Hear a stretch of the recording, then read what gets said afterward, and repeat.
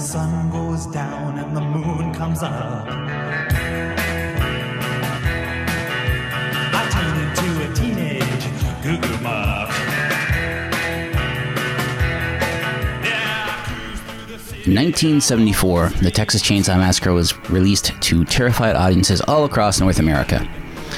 It told the allegedly true story of Sally Hardesty and her brother Franklin and their friends as they were picked off one by one by a cannibal family in rural Texas in 1973. This story was, of course, false. It was made up by Kim Henkel and Toby Hooper beforehand, based upon old ghost stories told around the campfires of Texas, some of which are based on Ed Gein, who was actually from Wisconsin, and other notable serial killers. Then in 1986, or 87. 86, yeah, thank you. After 12 years, the buzz was back with Texas Chainsaw Massacre 2, bringing back the original actor who played the cook. And this time it introduced the character of Dennis Hopper's Lefty, who was the uncle of Sally and Franklin from the first movie. Then in 1990 came Texas Chainsaw Massacre 3, Leatherface, which is a really underrated sequel. I've never seen Leatherface Texas Chainsaw Massacre 3, so I might. It's quite good. There's a bit of a narrative gap here, quite possibly. There won't be. Okay. None of this, luckily 3 and 4 don't have any kind of connection other than 3 riffs on the slogan from Part 2, the Saw's Family. And then in the 90s, the rights reverted back to the original author, Kim Henkel, and he decided it's time to do another one. It's time to go back to the original source of the Texas Chainsaw Massacre. That did not happen. Instead, we got Texas Chainsaw Massacre: The Next Generation, aka The Return of the Texas Chainsaw Massacre, which was filmed in 1993, just after Richard Linklater's Slacker came out, and featuring 2 of the actors from Dazed and Confused. Featuring 2 of the actors from Dazed and Confused, Matthew McConaughey and Renee Zellweger, and it was all prepared for a 1994 release, when all of a sudden... Renee's not in Dazed and Confused. Yes, she is. She was, but her part was cut out. Yeah, Oh. She's in the background of a shot. Fun fact. Mm-hmm. I think she did a scene, but it was on the cutting room floor. Yeah. Okay. But anyways, it was delayed because Matthew McConaughey was cast in A Time to Kill, and Renee Zellweger was cast in Jerry Maguire. So their agents... And Empire Records, which Yes. nobody saw at the time, but... Yeah, all right, Empire Records. And so their agency, CAA, clamped down and tried to keep the Texas Chainsaw Massacre: The Next Generation under wraps. But you can't keep a good chainsaw killer down for long. So in 1997, 22 years ago to this day, the Texas Chainsaw Massacre 4, aka Texas Chainsaw Massacre: The Next Generation, aka The Return of the Texas Chainsaw Massacre, was released. It's Death by Video! Death by Video!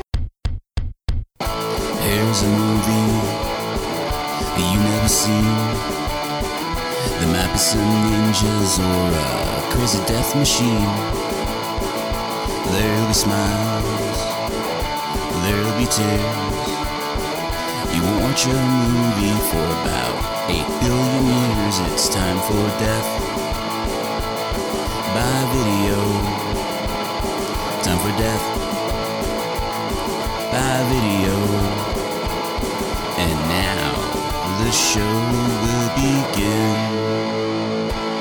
Hello, everybody. I'm Phil. I'm Lil.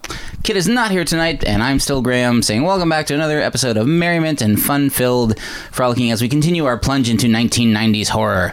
Last episode was quite eventful with Halloween 6, The Curse of Michael Myers. This movie is weirder than Halloween 6, The Curse of Michael Myers.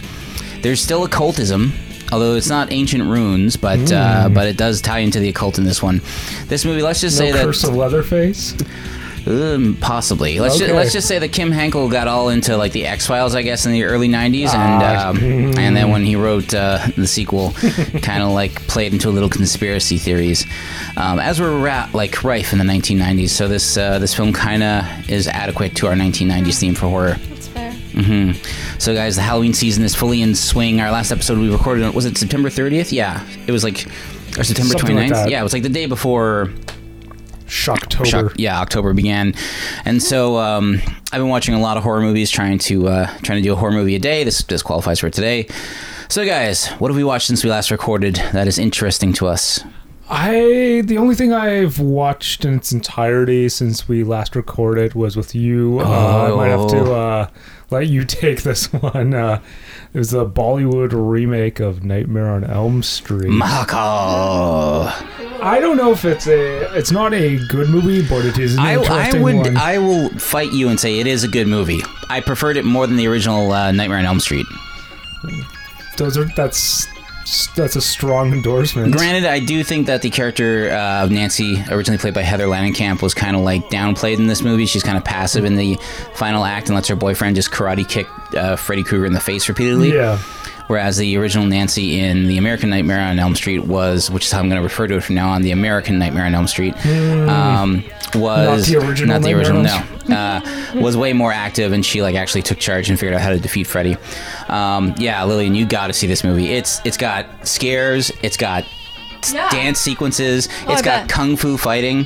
It's got a guy that like riffs on Michael Jackson. It was so good, and like he's kind of like a lecherous Greek chorus in that movie. Yeah, it's weird, but like lecherous just towards, not really towards women, but just towards like life in general. Yeah, it's weird. But I just loved how like the second time he made his appearance, the audience broke into applause. It's like, oh, this guy is back. It wasn't just a one scene wonder where he came out dancing to Michael Jackson's, what was it, Bad or Thriller or something? I think it was Thriller. Yeah. Which they totally used without permission. Yeah, absolutely. I love this movie. Yeah, Lillian, you got to see it. There's so much goodness in it. The actual guy Freddy like was not the Freddy Krueger or what was his name? Shakal, I think was his name. Was not. He wasn't quippy. He didn't really. He only laughed. He didn't say any words. Well, it's been a long time since I've seen the original Nightmare on Elm Street, but Freddy was not a. He didn't crack the kill puns until like the third movie. He was getting punny, but he was a little bit. He was kind of punny, but not to the point. He went full blown kill, like Arnold level kill punster. In the third one. Yeah. On part 2, he's still kind of scary. I'm still debating about possibly flying down to Los Angeles because on October 31st they're doing a triple feature for $10 at Quentin Tarantino's movie theater of The Uninvited. That's the Killer Cat movie. Freddy's Dead, Nightmare on Elm Street 2, Freddy's Revenge, and then Return of the Living Dead all in one day. Wow. And there are tickets available still, but I'm kind of like, you can't justify flying to Los Angeles just to watch 3 movies in a row and then turn around and fly back. At the Grand Gerard, there's going to be a 24-hour movie marathon. I know. I'm kind of interested, but also I don't have time for it. I kind of also don't know how that's going to like. What are they going to be showing? I know the guy programming it as well, and his taste is crap. All over the place, it's not good. It's like 13 or something. Like yeah, because like most of those movies are like, I guess it would be like around 12 or 13 with probably like stuff in between. Although Joe Bob Briggs just announced that he's doing a Halloween Hootenanny on October 25th, so might just be wind up stiff competition. I know, like it's Justin whatever. Justin whatever. Yeah. No, it'll be Joe Bob Briggs is doing it, and it's going to be live on Shudder. So I might just stay home with some popcorn and some friends, and we'll watch a marathon. And like neither of you guys have watched a Joe Bob marathon yet. They are fantastic. No, you don't have to travel to the East End. No, exactly. Long streetcar ride. Lillian, what have you seen since we last recorded that you want to talk about? Nothing I really want to talk about. Just like a few shows and stuff on Netty. Nothing major. Nothing amazing. No. How about you, Graham? Is that what the kids are calling it, Netty? Netty. Yeah, that's what I call it. I like it. That's a good name for it, Netty. Yeah, it's better than Netflix. You know what I call the TTC, right? The teats. The teats, yeah. The teats. I'm gonna teats it over. The teats. Yeah, Nettie and the teats. Yeah. What do I watch? I watched Mahakal. Kind of like took the cake. I bet. I've seen some horror, Bollywood horror. It's been pretty good. Bollywood in general is awesome. Yeah. Like I love it because they just go full blast with it. Let's see. What have I watched? I'm gonna keep it like brief because I don't want to overwhelm everybody. I watched Dracula and His Vampire Bride, aka The Satanic Rites of Dracula. So this is the final film in the Hammer Horror Dracula series. If you don't count the Seven Brothers versus, The Legend of the Seven Golden Brothers versus Dracula, or The Legend of the Seven Golden Vampires, which was the Hammer's final film, featuring Peter Cushing going to Hong Kong. It was like a Hong Kong kung fu movie meets Hammer horror. Dracula. Sweet crossover. Yeah. It's actually pretty great. I watched it last Halloween, but so Dracula in the Satanic Rites of Dracula, it's a direct sequel to Dracula AD 1972, which is an awesome film, and basically everyone kind of thinks like, oh, Dracula's been killed, and then the police are investigating this weird cult that is operating within London, and they kind of can't figure it out, and it's like, oh, well, I guess they're a blood cult, so they turn to Peter Cushing, who plays Abraham Van Helsing's grandson. Also, yeah, of course, he played the original guy, and then he's now his grandson, and he's an expert on the occult and a professor, and he's like, it's very bizarre, like this cult worships blood. And it's the essence from all life, and he ties it back into actual. The interesting thing about this film is that it actually touches on real Satanism, which is worshiping nature and the natural world. And he's like many, early cults and pagan religions worship, the nature, or they worship different elements of nature, like water or air or sun or fire. But there's always one that worship the blood, because that's where life came from. It was the life giver. But Fifth element. The fifth element, yeah. But early on, they realize something's up, and then they realize maybe there's a vampire involved. Where there's blood. Yeah. You know what they say. Where there's blood, there's a vampire. Exactly. And so they find out that the church where there's blood, there's vampire. It's better. So it turns out that the church where they like destroyed Dracula 2 years ago has been turned into an office building, and we get to see a bit of modern Dracula in the film. Like, he's actually like been living under an assumed name, never leaving the building except at night, and he's basically been running this evil corporation. He's the CEO of like Evil Inc. or something. Mm-hmm. And he actually, the members of his cult are all top scientists, like they're all like Nobel Prize winners or like geniuses in their field, and it turns out he's working to re-engineer the bubonic plague and unleash it on humankind as revenge for him being constantly stopped from drinking some girl's blood, I guess. It's a great film. It's fun. It's got a great soundtrack. It's kind of funky. It's set in 1974 London, or 1975. Yeah, 1974 London. It's a fun movie. Christopher Lee is back as Dracula in his final appearance as Dracula for the Hammer films. And he also does a Bela Lugosi impersonation in it, because the person that he's pretending to be speaks in a Hungarian accent, and you're just like, welcome, Mr. Van Helsing, and you're just like, whoa. I'm like, that can't be Christopher Lee. I bet Peter kept saying, I feel like I've been here before a lot. Well, no, what happens is, like, he walks into the office, and like Dracula is all in silhouette, and he's like, good evening, Van Helsing, welcome to my office. But he's got a light pointed right at him, so like Van Helsing can't really see him. And then at a certain point, Van Helsing is just like pulls a crucifix out, and he's like, is this an issue? And like he reacts, and like he goes back into the light, and like, oh no, it's Dracula. It was really good, really fun, really great Halloween movie. Yeah. So guys, should we just get into Texas Chainsaw Massacre: The Next Generation? Go for it. Yeah. Okay, cool. We'll be back in a moment with our thoughts on Texas Chainsaw Massacre: The Next Generation. Chainsaw sound.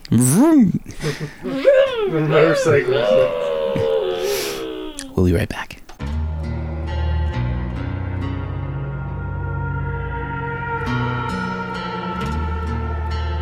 Each of us has known the fear of being alone, lost in the darkness, faced with the unknown. But there is one fear shrouded in our past, lost in our subconscious, that should never have been forgotten. A fear so deep, it cuts to the bone. The American legend returns to bring you back to the cutting edge of terror. Welcome to my world.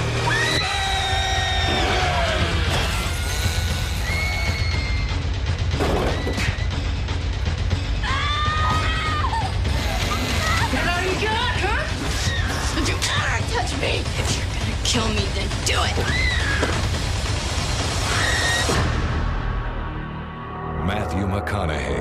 A Time to Kill. Renee Zellweger of Jerry Maguire. Are you having fun yet? Texas Chainsaw Massacre. The Next Generation. If looks could kill, he wouldn't need a chainsaw. And that was the Texas Chainsaw Massacre, The Next Generation.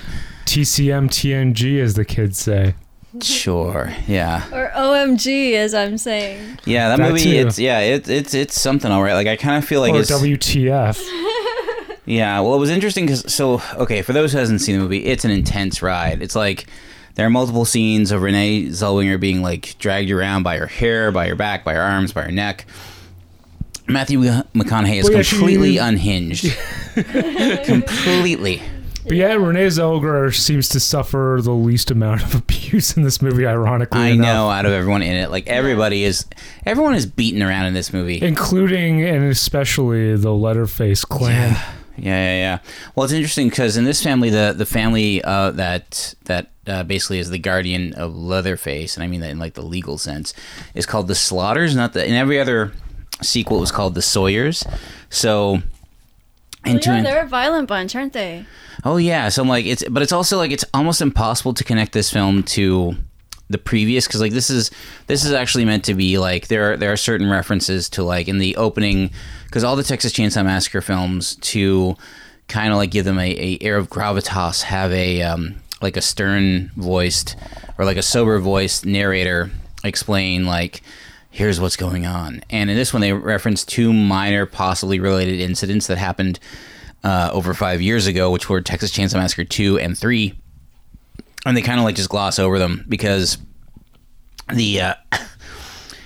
the original cook isn't in it. Like there's a character who might be Grandpa in this film who gets up from the dinner table at the end, but in Texas Chainsaw Massacre 3, Grandpa was just a stuffed corpse, so like he was long dead at that point. Yeah, there were a lot of homages to the original. Yeah, I was expecting him to be dead, but no. Oh, there's one of them's a sentient being, just heavily made up. Okay. And then you're not surprised either. Yeah. Very strange. So let's talk a little bit about what I have here. So something interesting is that this film was made when Austin was still a relatively small film community. So, like for instance, there was a Linklater credited in the sound department in post sound. Also, the editor of the film was Sandra Adair, who is Richard Linklater's editor, and like she works on everything from Boyhood to the to the Midnight series. And interestingly enough, the producer Robert Kuhn was involved in a lot of the, like he was involved in the original Chainsaw, involved in a lot of the films in Austin, Texas. He's produced 6 movies. 4 of them are actually Chainsaw films. So he produced Texas Chainsaw Massacre: The Next Generation. He also produced Texas Chainsaw Massacre 3D, which was from 2013. He produced Leatherface, which is also which was the most recent Texas Chainsaw Massacre film. I think he produced. I saw that one. That's the one I brought up recently. Yeah, is that the one where like it's a bunch of kids and one of them winds up being Leatherface or something? Yeah, yeah. And it's like you don't know who it is until it happens. So yeah, no, he's been the guy that's been kind of like keeping the Chainsaw series going outside of the Michael Bay films. I think he was also a producer on one of the Michael Bay films. That was the other Texas Chainsaw credit. Was this Leatherface Texas Chainsaw Massacre 3 or? No. There's been 3 films called Leatherface. Okay. Or no, sorry, 2 films called Leatherface. There was Leatherface Texas Chainsaw Massacre 3 in 1990 or 1990, and then the most recent Leatherface was like 2017, I believe. I think it was a couple of years ago. Yeah. And the first one is the one you really like. I really like 1, 2, 3, and this film as well. Kind of interestingly, the Leatherface. Oh, the Leatherface is the first one. Yeah, Leatherface Texas Chainsaw Massacre 3 is a dynamite film because it's for like the first time someone's actually equipped to deal with the Sawyer clan. Also, that film. So the films are interesting because they kind of feature like 3 and 4 are interesting because they feature stars before they become stars. Viggo Mortensen is a member of the Leatherface family in Texas Chainsaw Massacre 3 before he was known at all. And so that, like, I think that was actually his on-screen debut. That was also, I think, the only Texas Chainsaw Massacre right film. Before the Indian Runner, I think. Exactly, yeah. It was actually the only Texas Chainsaw Massacre film not to be filmed in Texas. It was filmed in in California. Oh, wow. So yeah, what else can I say about this film? So we'll get into a bit of the cast here. So obviously Matthew McConaughey, Renee Zellweger. This is right after Dazed and Confused. Matthew McConaughey has actually spoken fondly of this film because he was like, I think he was like just about to leave to move to LA, but then they're like, oh, there's this commercial here, or not commercial, but there's this film shooting, like, do you want to come in and audition? And he did, and so that actually prevented him from moving to Los Angeles. And then right after, he got cast in A Time to Kill. Well, also, like, at this point, the only credits he had under his belt was like a segment of Unsolved Mysteries and Dazed and Confused in 93. Yeah. And I guess this was, would you call Next Generation a regional film? No. Okay. Because here's the thing: Texas Chainsaw Massacre, as like all the Texas Chainsaw Massacre films, like the first one was very Austin based. The second one, I think, was shot in Dallas or Houston. Okay. And the third one was also shot like elsewhere in Texas. But this is the one where it's kind of back to being an independent production. Mm-hmm. So Chainsaw 1 was totally independent. Chainsaw 2 was the Cannon Group, the infamous Golan and Globus, the cousins. Chainsaw 3 was New Line Cinema. And so Chainsaw 3 was actually meant to be a transition from Freddy Krueger because the Freddy Krueger films, the Nightmare films, had been steadily kind of declining. Yeah, for after sure. Their peak of, I think the most popular one was Nightmare 4, The Dream Master. Yeah. And then Nightmare 5, The Dream Child, was kind of like a huge letdown for a lot of people. So they rushed, were like, we need another for sure. Freddy Krueger. What do we got? Well, we have access to Leatherface, and we have access to, which is why it was called Leatherface, the Texas Chainsaw Massacre 3, because they wanted to push that character. But, Leatherface is an inbred cannibal, not a quippy dream monster, so... Yeah, he's almost the victim of his family, right? Like, he's always crying in the corner, freaking out, right? Yeah, although it's interesting because in Chainsaw 3, that's when the family's actually the most supportive. Like, they're teaching him to read. It's pretty funny. Oh, really? Nice. Because, he has like a little learning device that he's learning how to spell. And like there's, man, Chainsaw 3 is so good. We should have watched that movie. Maybe not, no. This movie is way more 90s than Chainsaw 3 was. Chainsaw 3 also stars one of my favorite actors of all time, Ken Foree, from the original Dawn of the Dead. Nice. Let's see. So when asked about the film, Renee Zellweger said, "It was dangerous. I don't know if any of it was legal. It was a great workout. Running from a guy with a live chainsaw is excellent motivation." So that's the thing. This one was a totally independent production, which got picked up by Sony for distribution. And like they had one Winnebago for all the actors to be in. So like they were doing their makeup in the front seat because there was a mirror in the sun visor. Is that the Winnebago? I'm jumping the gun a lot. That flips over. Possibly, but I don't think so because like they probably shot the film out of order because it was so that. So she also said it was a lot of fun. It was her first role. She couldn't believe that somebody was going to trust her with to be the lead of the film because this was also her lead film. And she has no shame about it, which is kind of awesome. She also, Kim Henkel also said that he really wanted this film to have, because the first Texas Chainsaw is identified as having the first evidence of the final girl in a horror movie, which I would argue Black Christmas, which came out around the same time, had that with Olivia Hussey. They're both 74 movies. Yeah, exactly. So, and like Sally Hardesty, she was just the final girl because she was just the last person left alive. And so he wanted to create more of a feminist bent. And so and the character of Jenny, played by Renee Zellweger, when she starts the film, which in the director's cut, we see that she has a abusive stepfather who, it's heavily implied, intends to assault her. Well, not even stepfather, but series, right? Back to Yeah, back. It's explained nasty it's guys. a series of of her mother's boyfriends who all want to get with her disgustingly. And so she's portrayed as being very meek. The first thing she does, the film starts with a close-up of her putting on red lipstick, which when she hears her stepfather coming, she quickly wipes off because she wants to desexualize herself and basically appear as plain as possible, which is why she wears her glasses to the prom as well. And it's she also always has prom her night. glasses hung off her nose. Exactly, to kind of just emphasize them even more. That even her glasses don't fit her face. It's funny how she was typecast as being meek even as early as this movie. Yeah, so it's Empire Records being the exception. Of that. yeah, oh yeah, and so that's the thing. Like she in this film basically goes from being meek and mild to at the end standing up to Leatherface and Vilmer. Vilmer is the character played by Matthew McConaughey. All right. Who's doing his best Woody Harrelson impersonation in this film. Yeah, you really thought it was Woody. Well, like, yeah, for a like few when he minutes opens up, there. just the way he's talking, it's like he's got the Woody Harrelson Texas draw. Yeah, it's like The mannerisms, everything. He like totally it's like involved. natural born killers era. Yeah. Woody Yeah. Harrelson. Yeah. Yeah, I also, but that one moment, because like the whole time you're just like, is Matthew McConaughey going to say, all he gonna say it? right, all right, all right? And he And then he does. does. Yeah, at the As he start. enters the dining room. Yeah, during like every Chainsaw movie has to have a dining room scene, and so at this point he walks in going, All right.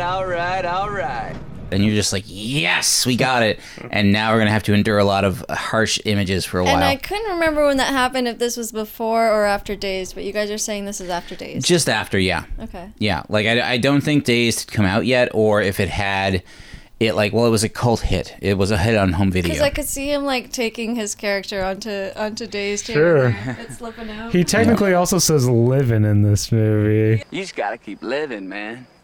Livin. Yeah, he like screams Yeah. it to the sky. Speaking of that, so because Matthew McConaughey and Renee Zellweger are both in this film, the film was supposed to come out in 1994, and then they both like relatively quickly got cast in films. Like I said, A Time to Kill and Jerry Maguire. So both actors had the same talent agency, and basically the talent agency threatened a lawsuit against Sony Pictures, claiming that their clients are being unfairly exploited because in most films, you put characters in it on a poster. So Sony was like, oh crap, we've lucked into having Matthew McConaughey and Renee Zellweger, two of the biggest, hottest new stars in our film that's going to be released. We're going to put them on the poster. But the agent basically threatened them to sue them. The agency also said that if Sony released the film on the back of their names, that neither actor would appear in any future Sony releases. Plans for the release were also quickly scuttled. But the weird thing is that both actors... But they're actually the stars of the movie. They're the stars of the movie. And also both actors like the movie. Yeah, like, I was just gonna say, like, you mentioned after McConaughey and Renee that you ended it with like they both have very good things to say about the movie. It's like, yeah. Are we missing something here? Like, McConaughey says it's his favorite role. Like, the thing is, but that's also he's having a great time. That's also the interesting thing here is that like the dichotomy between agency but the talent agencies and the clients are different, because the talent agency is like, we have to protect them. We have to pretend they didn't do this dirty little movie called Texas Chainsaw Massacre: The Next Generation.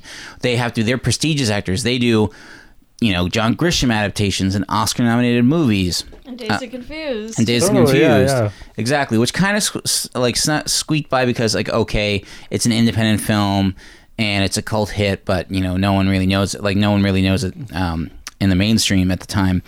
But they really just went after this film, sadly, which delayed it and delayed it and delayed it.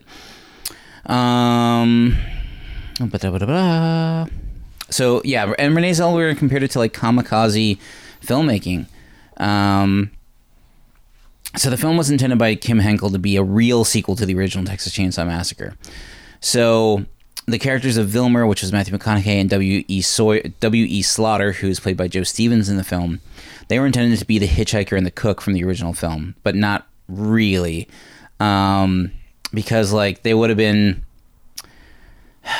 what was it? They would have been too old to be in the film to have been in the original. Characters were parallel to them. They were analogs, basically. Yeah, Vilmer, and that's I also think why they changed the last name of the family from Sawyer to Slaughter, was because to show like these are different characters. Because also W.E. Sawyer was mentioned in the narration of Texas Chainsaw Massacre 3 as being the only one arrested for the crimes, and he was actually like died in a gas chamber in 1981. So yeah, it's a very weird, because like, and this movie definitely takes place in 1994 because they have the title card where it explains May 29th, 1994, because it's prom night. Right. So that wouldn't be like congruent with W.E. Sawyer being executed in 1981.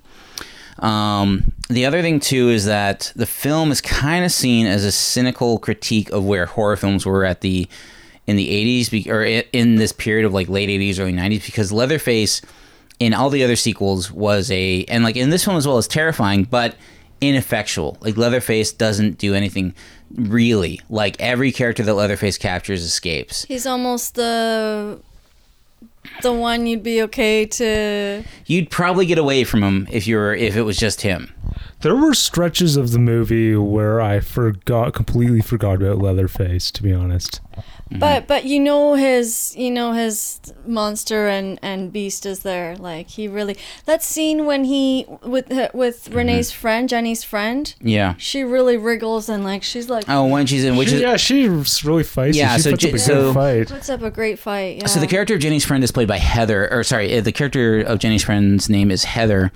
And that actor is with Leatherface that she's the most faced off with. Right? Exactly, yeah, and which is a callback to the original film when the I forget her name. It wasn't Sally, but in the original film, the character in that she like gets put on a meat hook and then thrown into an ice box. But she dies like quite quickly, whereas this girl lives. And that character whose name was Heather. She was played by Lisa Marie Newmyer. Who looks a lot like Machen Amick. Yes, I noticed that too. She was another local Texas actress, and she actually shot the Austin, Texas films A Scanner Darkly and Sin City. She was in both of those as well. So she was an interesting character because you kind of don't know when she gets introduced at the prom. So they make it to the prom. Renee Zellweger is going with her friend Sean, who it's allegedly that like she only hangs out with him because he smokes pot, and they're not really dating, or that's because we're introduced to the characters of Heather and Barry, who are a teenage couple, even though they kind of look like solid late 20s, and Barry is cheating on Heather with some other random girl who he keeps on trying to like claim was like, I was doing it because if I don't make out with another girl, like I'll go crazy, I'll get testicle cancer or something. Because you won't put out. You won't put out. Yeah. What? Like what? I can't talk to anybody now. Yeah. I can't see my own friends. What's going on? My dad's a doctor. I know these things. He said instead of saying prostate cancer, he said prostrate cancer. Prostrate cancer. Yeah. To emphasize his idiocy. Mm-hmm. He's a very dumb person. So those characters meet at the prom. Heather takes off in Barry's car. Barry jumps in with her, and then Jenny and Sean are smoking weed in the back, and they get into 2 car accidents in one night. So the first time is Heather, like a car hits Barry's car, and he's like, "Oh, my dad's gonna kill me." And then they keep driving along, and they follow a detour into the woods where they crash into another car, kind of out of nowhere. I really have no idea where that car came. It kind of emerged out of the woods, smashed into him. The guy in the other car like has a severe head injury. Our heroes, or I don't really want to call them heroes, go off to find help in a real estate office of all places. Lillian, you should be able to fill us in. I didn't even know what that was. I thought it was just like a little cabin. She just had a phone there and she dialed somebody up. Yeah. And I thought it was sort of like a Parks and Rec type office. I didn't even realize what kind of office it was. No, it's real estate. Okay. And that's where we meet the character of Deborah, who is played by Tony Parensky.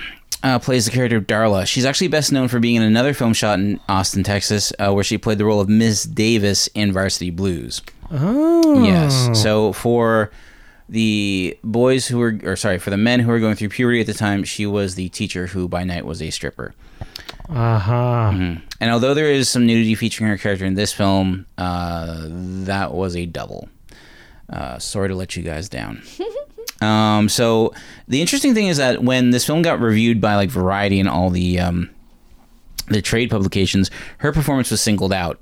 And it was said Variety's Joel Leydon called her the most stunningly sexy sociopath to hit the screen since Linda Florentino steamed up The Last Seduction, which is pretty high praise because she plays a nut job in this movie. All the family members are nut jobs. W.E. is he's very well read because he keeps quoting authors and books. Authors and thinkers and leaders. Exactly, yeah. He definitely is very well read and worldly.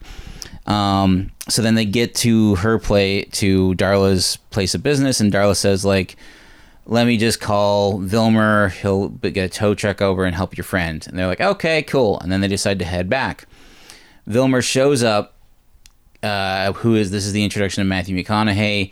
This is where we first learn that he has a robotic remote-controlled leg. And I don't mean remote-controlled like it's specifically controlled by a special remote. It's like a TV remote. He has a bunch of TV remotes and VCR remotes and stuff that he keeps in his pockets that he needs batteries for. And he gets upset when they're not charged. Exactly. Because then he can't control his leg. And so he quickly kills the guy in the other car. He runs down Sean in his pickup truck, and then he rolls back over him like many times while listening to some early proto grunge on a cassette deck in his pickup truck. At this point, on the way back, Heather and Barry get separated from Jenny, and Heather and Barry find the infamous farmhouse from the Texas Chainsaw Massacre.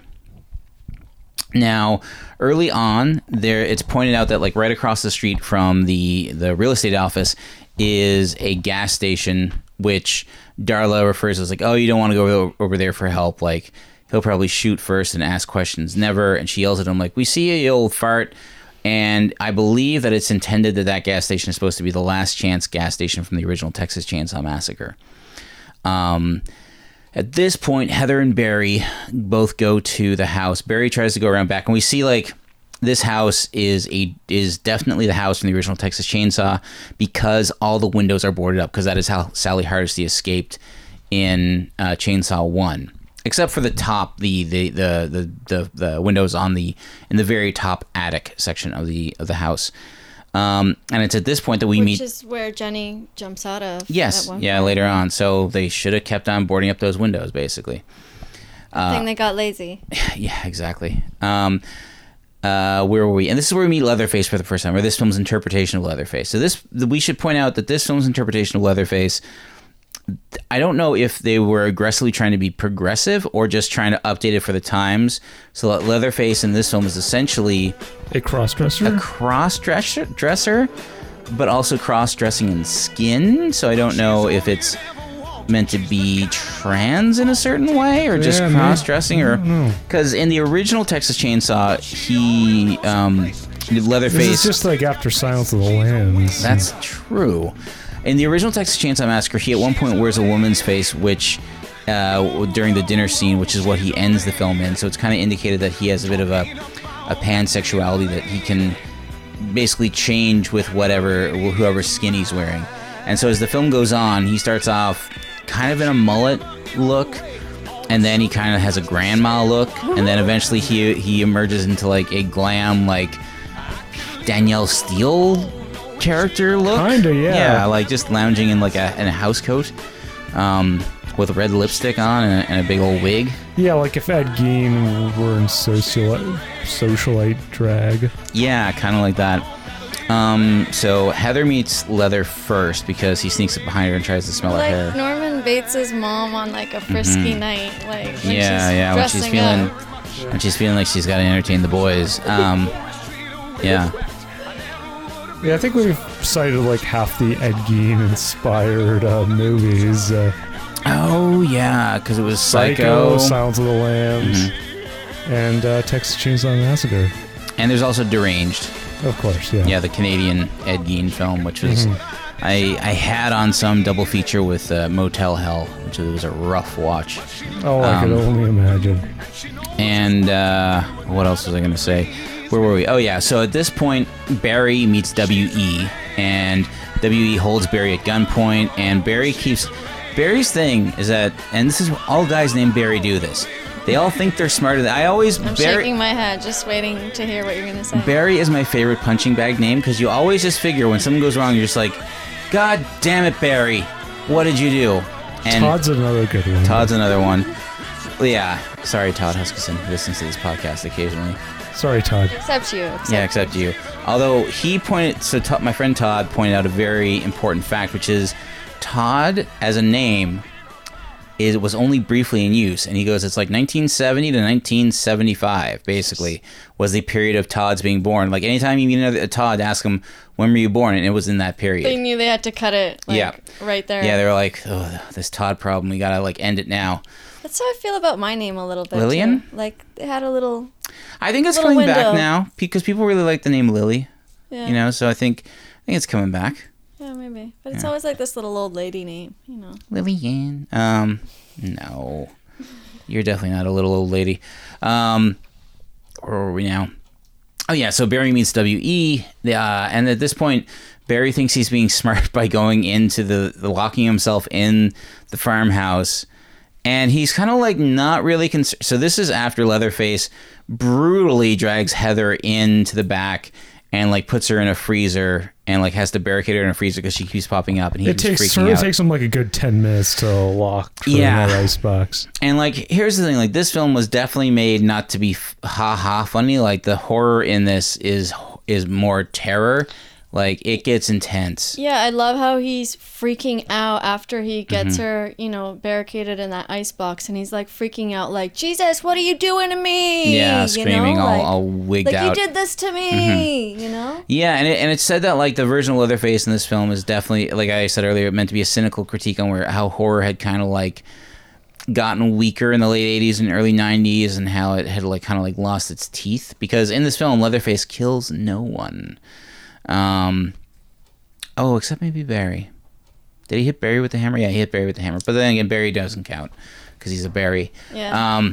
But Barry is in the house, doesn't really get freaked out at the fact that there's animal bones and like kind of all kinds of weird, awful clutter.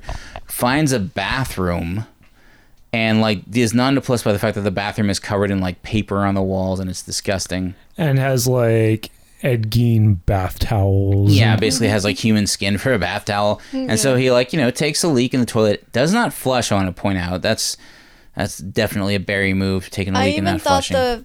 I'm probably wrong because he wouldn't waste flesh on the walls, but I even thought the walls were like covered in flesh. Yeah, they were covered in something because it was definitely... that looked like flesh wallpaper, like Ed Gein wallpaper, Yeah, jeez. Wasn't just the towels. And he keeps on talking to Heather like, hey, Heather, I outsmarted this moron out there, blah, blah, blah. Like, thinking he's got all the time in the world, then he turns around and sees a corpse dissolving in the bathtub behind him. Freaks out, runs into Leatherface, gets smashed with the hammer. Right. And then, at this point, Heather gets put on the meat hook. And unlike the original Texas Chainsaw, which cuts away... I mean, well, this one kind of cuts away as well, but because you never see the meat hook actually going into the flesh. You think you do, and I thought I did too in this film until I saw it this time again. I was like, oh, we don't actually see it. No. Our mind fills it in for us. The power of cinema. So it's at this point that Renee Zellweger and Matthew McConaughey meet for the first time. Matthew McConaughey is driving by, picks her up, says like, oh, you shouldn't be hitchhiking. Like, I heard about this guy, this old man who picked up a girl, cut off her arms, and like left her to die on the side of the road. And he's like, I cannot stand for that. And she's like, nope. And he's like, what a moron. You could have done so much more to her. And you're like, oh no, this is bad. And this is also the first sign that like, and it's interesting how I want to point out how Renee's character Jenny knows how to deal with someone like Vilmer, who's definitely an abuser. Like, she negotiates the situation. Like, how can I make this okay for you so she can slip away? Like, how can I, like, she repeatedly, when it's revealed that Darla is actually Vilmer's girlfriend, she keeps asking her, like, how can I get through this? Like, is there something I can do? Is there something you can tell me? Like, she's negotiating the situation that she's in.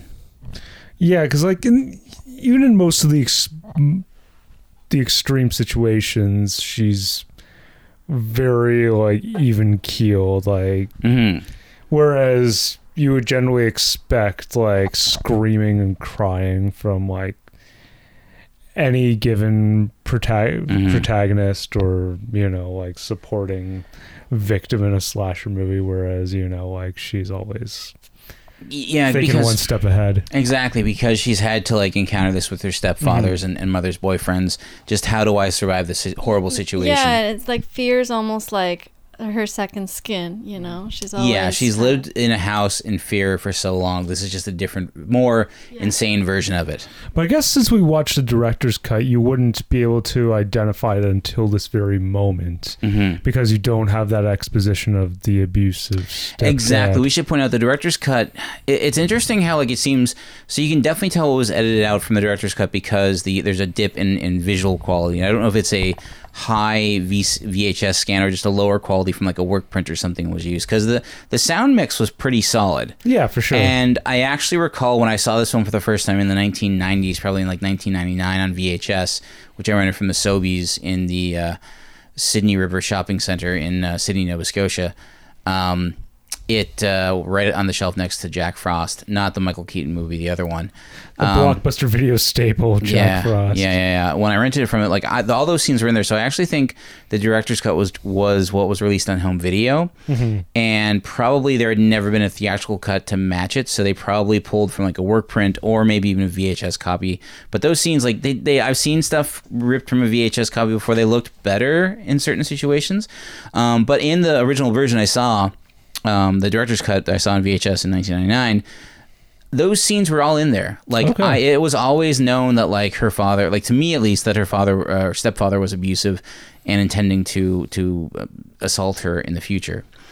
So she definitely, and I also, point out, like, Kim Henkel was mostly a university professor throughout his career. Like, he was occasionally a screenwriter, but mostly a university professor. And I think he probably in passing just learned from this psychology department, like how people of abuse deal with their situations. I think he did his real research into it for this film. Who else do we have here? I already pointed out that Joe Stevens plays W.E. Slaughter. So this film also feels very 90s in terms of look. And I looked at the credits of the cinematographer. Look, fashion, and soundtrack. The cinematographer was Levi Isaacs, who shot, like, after this, went on to shoot several episodes of Tales from the Crypt in 1994. Which makes about right. Makes sense, because, like, this film is, like, kind of colorful and kind of weird and kind of twisted, and that was Tales from the Crypt. He also shot Saturday the 14th Strikes Back, the sequel, Leprechaun, and he did 22 episodes of another 90s icon TV series, Dawson's Creek. Oh, snap. I thought you were going to say, like, Freddy's Nightmares or something like that. No. So there's lots of that. And so he definitely was, like, a cinematographer of the 90s. Like, his modern credits are a lot of stuff you'd never heard of before, like TV movies and stuff. So he shot essentially an entire season of Dawson's Creek. Pretty much, yeah. 22 episodes, that would be it. But probably, like, spaced out over, like, 4 or 5 years. Oh, really? Okay. So the film is recursive in that it opens with an inner title referring to two minor yet apparently related incidents, which is a joking acknowledgement of the previous two sequels. So Justin Yandel of BloodyDisgusting.com, he interprets the film as a cynical reimagining of the original film, with Henkel parodying his own work. He cites Leatherface's ineffectiveness at dispatching his victims, as well as the archetypal teenage characters, as evidence of the film being a commentary on the declining state of horror films in the late 1980s and early 1990s. Oh, I already talked about this. Leatherface, who was once an efficient, methodical, and nearly silent killer, now struggles to competently capture or kill his victims, all the while screaming like a petulant child. The family, no longer backwater cannibals, dine on pizza instead of fresh meat of their victims. The dinner sequence, originally one of the most effective and horrifying scenes ever committed to film, goes so far off the rails it climaxes with Jenny turning the tables on her captors and scolding Leatherface into sitting down and shutting up. The ineffectiveness of this is intentional, and we know this because a man in a limo pulls up and openly acknowledges it. So we should also point out that this film, like I said in the intro, was definitely drawing on conspiracy theories of 90s at the time. Like, there are allusions to the Illuminati, even pre-Will Smith Men in Black. Where were we story-wise? Okay, so Barry is dead. So on McConaughey's truck, Illuminati. Yeah, That's I right, did. I was just going to bring that up. Good. So it wasn't just subtext; it was literal text. It was literal text, yeah. Yeah. Well, they always sprinkle it in somehow, right? The Illuminati stuff. Yeah. And this movie does have Men in Black near the end. I'm sorry, I'm also jumping the gun. That's fine. I think this episode is all over the place. So we are then... Where are we? So Barry is dead. Heather's on a meat hook. At this point, this is when, for the first time... so Vilmer brings... Wait, no. Jenny jumps out of Vilmer's truck and actually runs. She encounters Leatherface briefly, runs back to the real estate office, and in a callback to the first film, when Sally Hardesty runs to the Last Chance gas station and runs into Drayton Sawyer. That's the character known as the cook in the original film. There's basically a similar thing where he brings her inside and says, it's okay, and then he goes outside to check. In this case, Darla goes outside to check and says, like, there's no one out there, leaves the door open, it's fine. And then, in this case, Darla calls W.E. Slaughter to come, and he arrives with when she says, like, you should have brought a cattle prod and a garbage bag, because she was like, well, you should have brought a burlap sack. And so he, in a very terrorizing and horrible scene, he repeatedly shocks Jenny with the cattle prod until he can, like, force her into a garbage bag. He initially is, like, whacking her with it, and then eventually starts using it. Yeah. And then they sit her down in the kitchen, and this is when... Actually, no, on the way... There's a whole bunch of weirdness where Darla puts her in the trunk and then goes through a drive-through. The pizza drive-through. She goes through a pizza drive-through, which I didn't know was a thing, but apparently is. She goes through a pizza drive-through to pick up an order that she called in, which, again, I don't know how that works at a drive-through. Yeah. And to go back to like the connections. Yeah.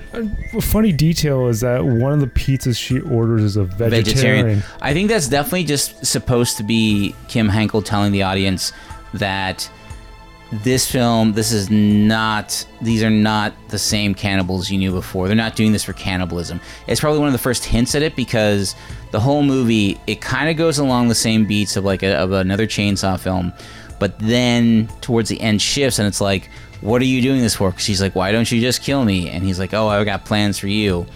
And then it's thought like maybe Leatherface wants her face.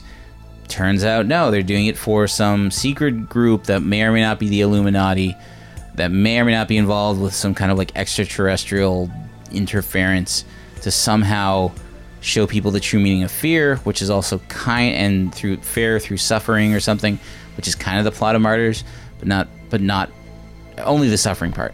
Yeah. No, I thought Leatherface wanted her face, and that was that. That could be it too. And that's just, I mean, these guys in the limo stuff is them keeping it all quiet all this time. Right? Ooh, interesting. Well, they have been, right? But yeah, but he even says like it's about showing people the true meaning of fear. How has this family not been caught yet? Because it's these Illuminati keeping them. And like even at the end, like he says, like, do you want us to take you to a hospital or a police station? Yeah. Because he doesn't give a shit because he's with the Illuminati. So anyways, back in the film, Darla gets the pizza, and like the pizza guy is like, there's somebody, I hear some sounds coming from your trunk. She's like, oh, I got someone like tied up back there. Ha ha ha ha ha. And she goes around, she basically gives Jenny a soda, and the whole time the cops are watching this as well. And basically the cops are like, well, someone's got to go check it out. So one cop goes up, flirts with her, and that's it. And then she drives Jenny back to the farmhouse where Jenny kind of like realizes that like, oh God, it's Vilmer and he's back. And this is when we see the dysfunctional craziness that is the Slaughter household. Yeah, this is when the movie becomes a dysfunctional family drama for about 20 minutes. Yeah, there's a lot of physical abuse between all of them. Like Vilmer is definitely, that's Matthew McConaughey's character, is definitely the alpha of the family, repeatedly slapping Leatherface, even though Darla tells him, it's Vilmer that W.E. wants to like use the cattle prod on Leatherface, and she is like, do not hurt him. And I can't really tell, like, because initially Darla complains to Vilmer, like, look what W.E. is doing to your brother.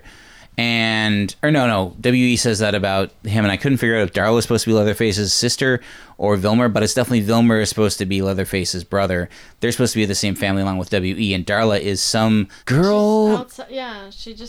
She got drawn to Wilbur. Right? Yeah, and like there's even she even says like, I will leave you and go back to my husband, which is like, oh, so she like left her husband for Vilmer, and at a certain point, but you're never too sure like.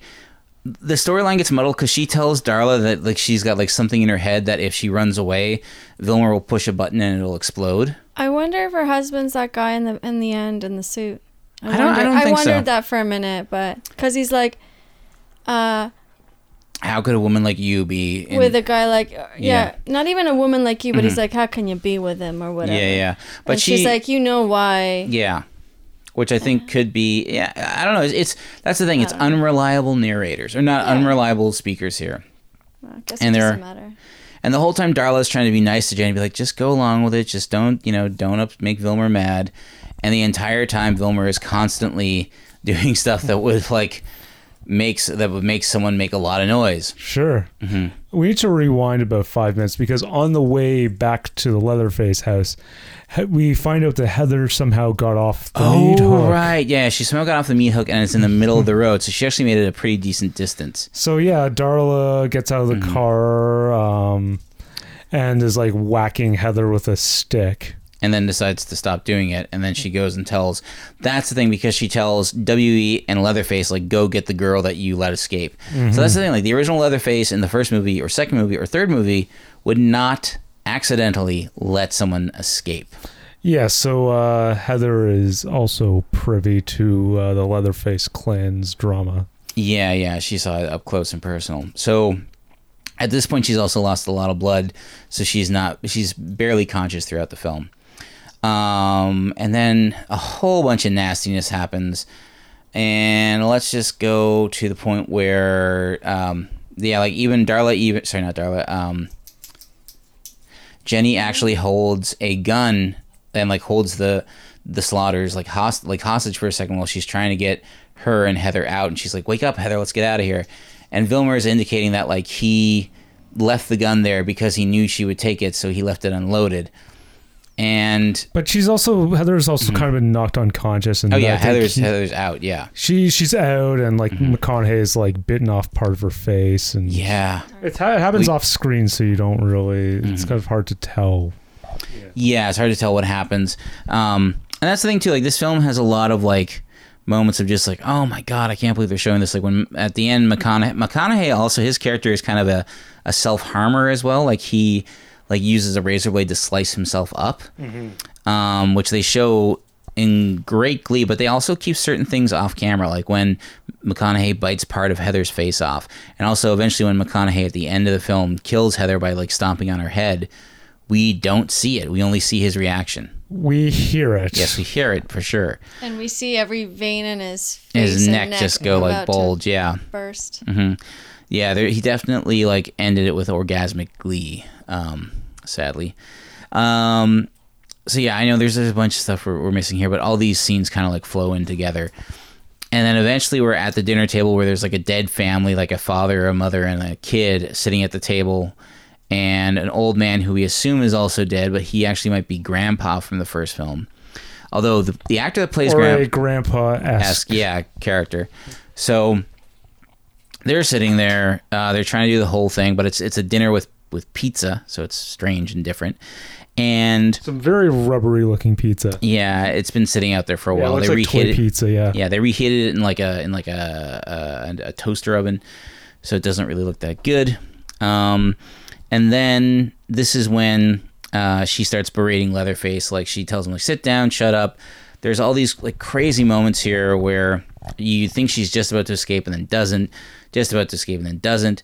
And then this is when the Man in Black shows up.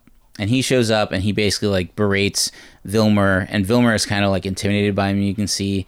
And he says, do you understand what we're doing here, right? Tell me you know what we're doing here. What is this? And then... Jenny thinks that the Man in Black is actually someone who is sane and is there to help her.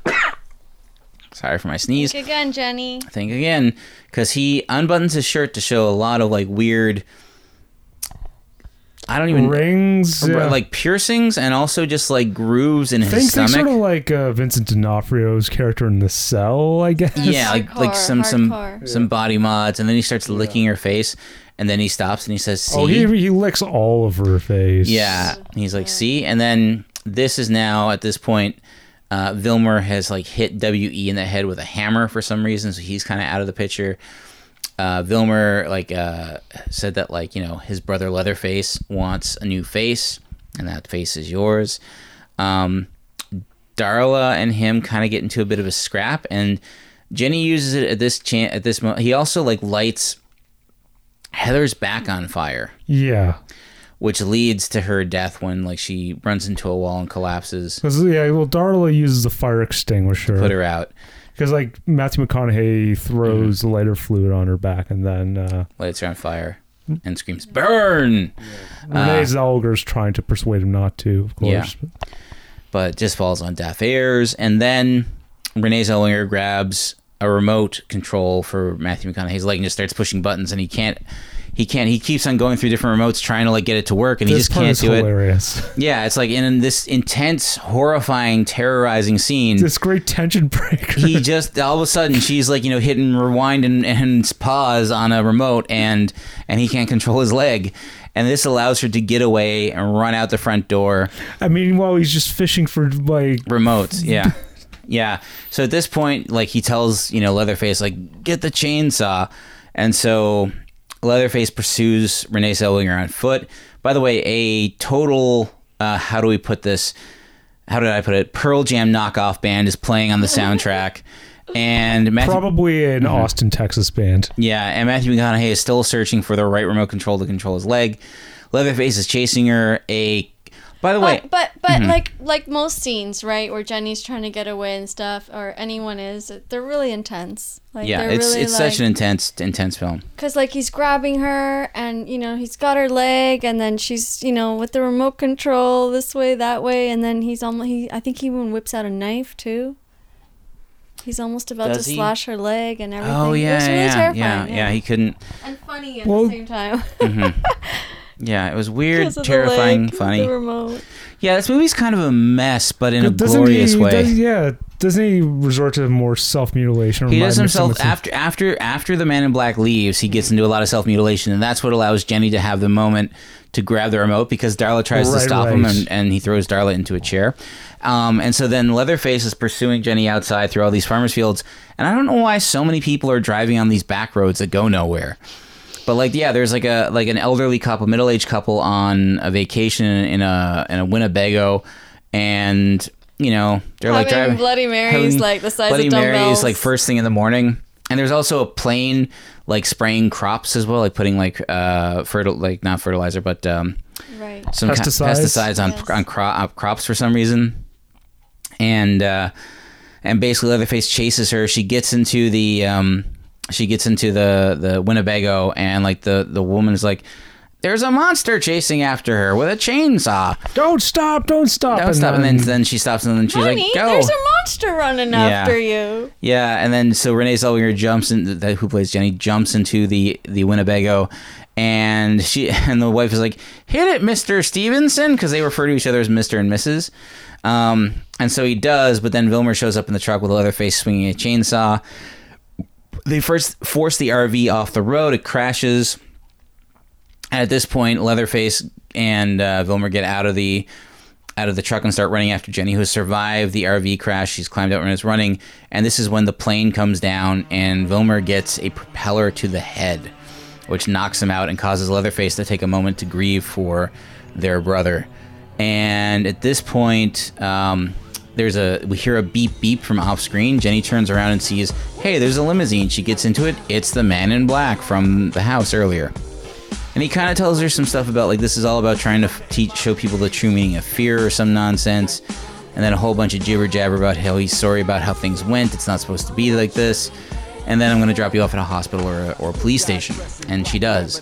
Now, the very interesting thing here, we cut to Jenny in a hospital being interviewed by a police officer who's saying, we're going to get to the bottom of this. Don't worry. Stuff like this has happened before. We're going to solve it this time. That police officer is actually played by John Duggan, who portrayed the grandfather in the original Texas Chainsaw Massacre back in 1974. Get the hell out of here. I was going to say grandpa, but then I thought you guys were going to go, Lil, you are nuts. No, you are correct. Holy shit. Then there is an orderly who is pushing a woman on a rolling bed. The orderly is played by Paul A. Partain, who played Franklin Hardesty, the man in the wheelchair in the original Texas Chainsaw Massacre that Leatherface chainsaws to death. And the woman on the gurney that he is pushing is Marilyn Burns, who played Sally Hardesty, the original final girl in the first Texas Chainsaw Massacre. Wow. And that's the end of the film. Although she is credited as anonymous in the film. For reasons that I do not know. I think it was just sort of like to keep it hush, hush, hush, hush, hush. Or maybe just to sort of humor fans, just sort of kind of like, hey, is that what I think? Yeah. So, a little bit more facts. So Matthew McConaughey had just graduated college and planned on moving to California when he auditioned for this film. He read for the part of a young motorcyclist who rescues Jenny at the end of the film and rides off with her into the sunset, which got totally changed altogether. Before he left, though, director Kim Henkel asked if he knew of anyone who might be right for the role of the villain Vilmer. McConaughey suggested 2 friends from acting class and left. He was about to get back into his truck and drive to California when he stopped and realized, what was I thinking? He immediately turned around and asked Henkel, hey, can I audition for Vilmer? Henkel gave him a spoon from the kitchen and told him to pretend it's a knife and tasked him with scaring his secretary. Then in the middle of the audition, he told him to pretend his mechanical leg was malfunctioning.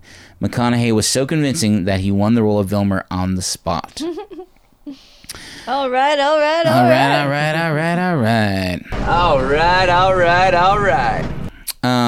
The film also has been noted for its implementation of a secret society subplot, driving Leatherface's family to terrorize civilians in order to provoke them to a level of transcendence.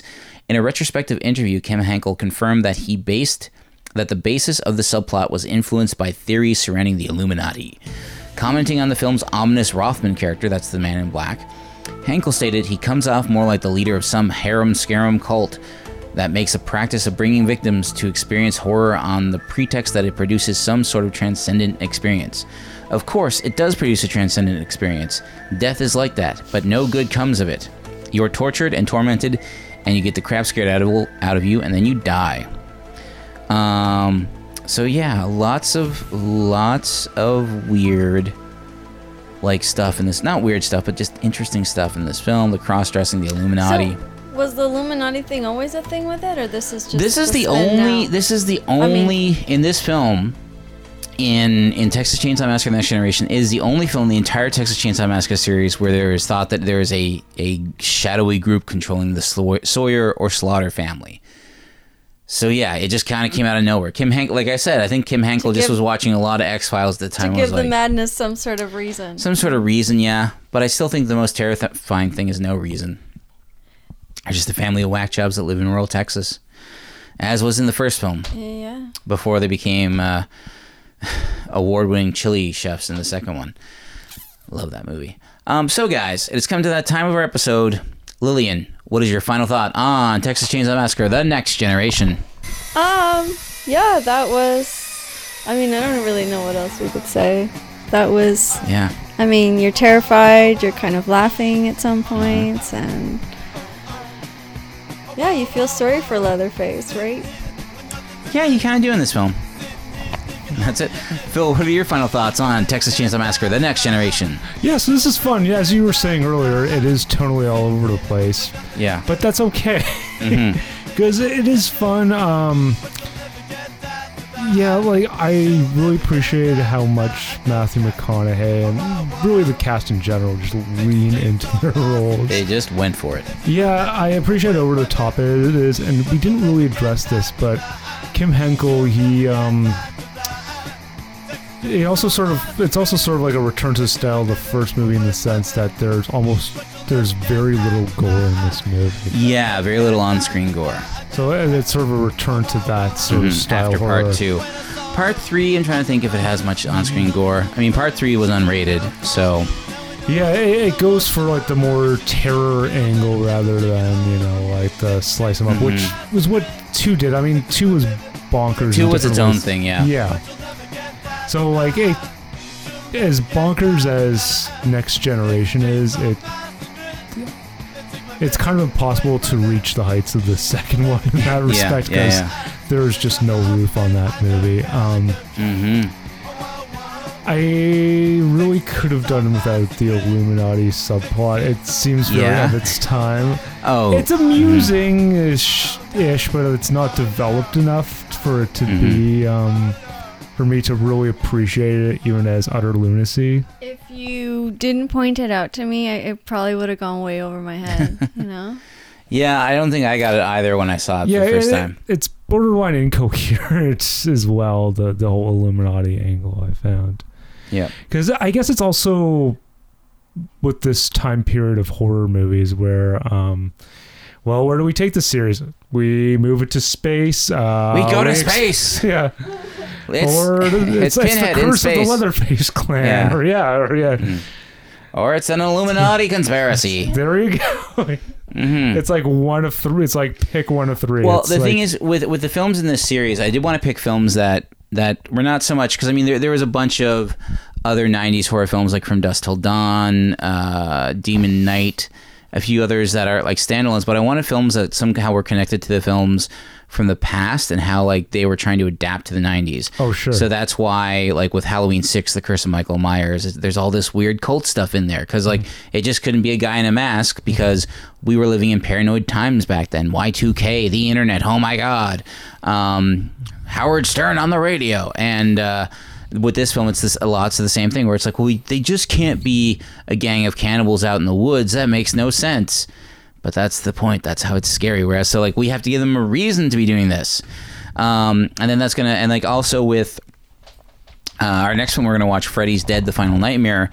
That's like, how do we, like, Freddy Krueger was such an 80s MTV icon, but now, you know, and it's like, granted, it's from early in the 90s. It's like 91 or 92. It's 91, yeah. Yeah, it's very early, but it's definitely like, we've already, within the 6 years since the first one came out, we've burned through this so hard that now Freddy is everywhere. He had a TV show. He had a cereal. Kids are dressing up for him as Halloween. How do we end this? Yeah. And so it's definitely like trying to like take something that was like so, and also the first film came out in 1984, which is, you know, that perfect middle part of the 80s, 84 to 86, before like hair metal really got and before like new wave totally died, and when things were, you know, in that world. And then the final film we're watching is, of course, Scream, which is you take someone like Wes Craven, who kind of defined horror twice already with 1972's Last House on the Left, and then Nightmare on Elm Street in 1984. Now with Scream, he defines it for the 90s, where it's like kind of pointing to like, it's kind of like the accumulation, and we'll talk about it more when we get to Scream, but we'll just give you a teaser now, of the only way to proceed forward is to be sort of self-aware, so therefore we can change the rules. I think also, but Wes Craven arguably started doing this with Wes Craven's New Nightmare. Exactly. That's like super meta.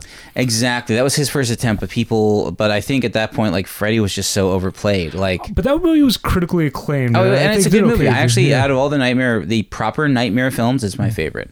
Mm-hmm. And I think I haven't seen The Dream Child, but yeah, I like, out of all the proper Nightmare films, that is my favorite one, because it's so different from the rest of the Nightmare films. Whereas like the hardcore Nightmare on Elm Street fans really, really dislike that film. There was but online. Also, Freddy's Dead's super maligned as well. Of course, but it's like, to me, like that, it's the pinnacle of the excess that was the Freddy Krueger lineage at that time. So my final thoughts on Texas Chainsaw Massacre: The Next Generation. I don't really know what to say. Like, it's definitely an intense film. I think Matthew McConaughey just cranks everything to 11. Renee Zellweger is incredibly good in this film. Like, you can definitely see why these actors went on to do so well. It's kind of a shame that some of the other actors didn't do well. Like, I felt the actress who portrayed Darla, that was Toni Polinsky. I felt she could have gone on to do something like that. Yeah, I think she should have gone on to do like more stuff other than be known as the stripping teacher in Varsity Blues. I think the actress that played Heather definitely should have gone on to something else, because she played such a weird, conflicted, confusing character. But you didn't hate her guts. You know, she even at one point says like, "I'm a bitch. That's what I am. That's how I get what I want." Because she plays like sort of like the archetypal, I don't want to say airhead, but she realizes that's her character realizes she's playing an airhead. Yeah. So there was a bit of self-awareness to this film. Like, she even admits, like, I act dumb and I pretend things there because people like me better that way. So it's like she realizes she's playing a role and she's playing to it. I thought the guy that played W.E. Sawyer is actually was pretty decent. He recited those quotes pretty well. Yeah, I really enjoyed him. Yeah. He's also like a proto John Hawkes. Yeah, he kind of had that John Hawksian vibe to him. Actually, John Hawkes got a start in the film Scary Movie. Not the late 90s film Scary Movie, the early 90s film Scary Movie, which is coming out from the American Genre Film Archive later on this month. So yeah, I think it's an interesting look. It's definitely like, this is how the 90s approached, because I always feel with the last few Texas Chainsaw Massacre films, especially with that remake from 2003, I really want it to be a like, how would you do Texas Chainsaw Massacre in 2003? And instead they're like, nope, it's going to be set in 1973. And you're like, but I know how that movie gets done in 1973. I've seen it. It's very good. I want to know how you could do a Texas Chainsaw Massacre in the year 2003. And then when they did Texas Chainsaw 3D, which was set contemporary, but its math was horrendous because it came out 40 years after the original Texas Chainsaw, yet the whole plot hinges on a baby at the time of the original Texas Chainsaw Massacre would be like 24 years old, which makes no sense. She's Leatherface's cousin. I don't get it. And then I haven't seen the new Leatherface, but you saw it. Was it set in the past, like in the 70s or 60s? It wasn't set now, though, right? It was definitely in the past, though. I think it was in the past. Yeah, exactly. So like when he was younger. Yeah, exactly. So I definitely want to see like how you would do this story now. Like how could you, in our age of the internet and social media and cell phones, could there be a weirdo secret like clan of cannibalistic rednecks? And we don't get that. I really want to see that. And I kind of feel like in the way that Kim Henkel tried to answer it was like, well, it's got to be the Illuminati, obviously. But I don't know. So anyways, on that note, we will be back next week with our episode on Freddy's Dead, The Final Nightmare. Freddy's Dead. Oh, we should also add, it's also our second Alice Cooper movie. Yes, exactly. Oh, cool. Mm-hmm. So yeah. Making a cameo in it? Yes. Have you never seen Freddy's Dead? No. He plays Freddy Krueger's father. Oh, cool. Yeah. Anyways, so for Death by Video, I'm Lil. I'm Phil. And I'm Graham saying, please be sure to rewind. We'll see you next time. Keep watching awesome movies. Good night. Let's have a party, there's a full moon in the sky. It's the hour of the wolf, and I don't wanna die.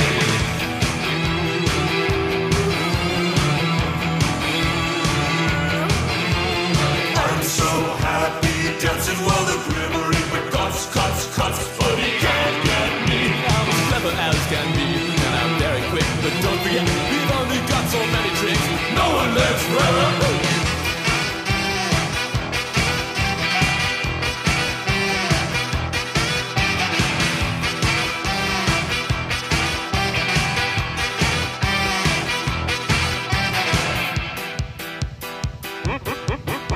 You think you got it rough, but that's your darling daughter.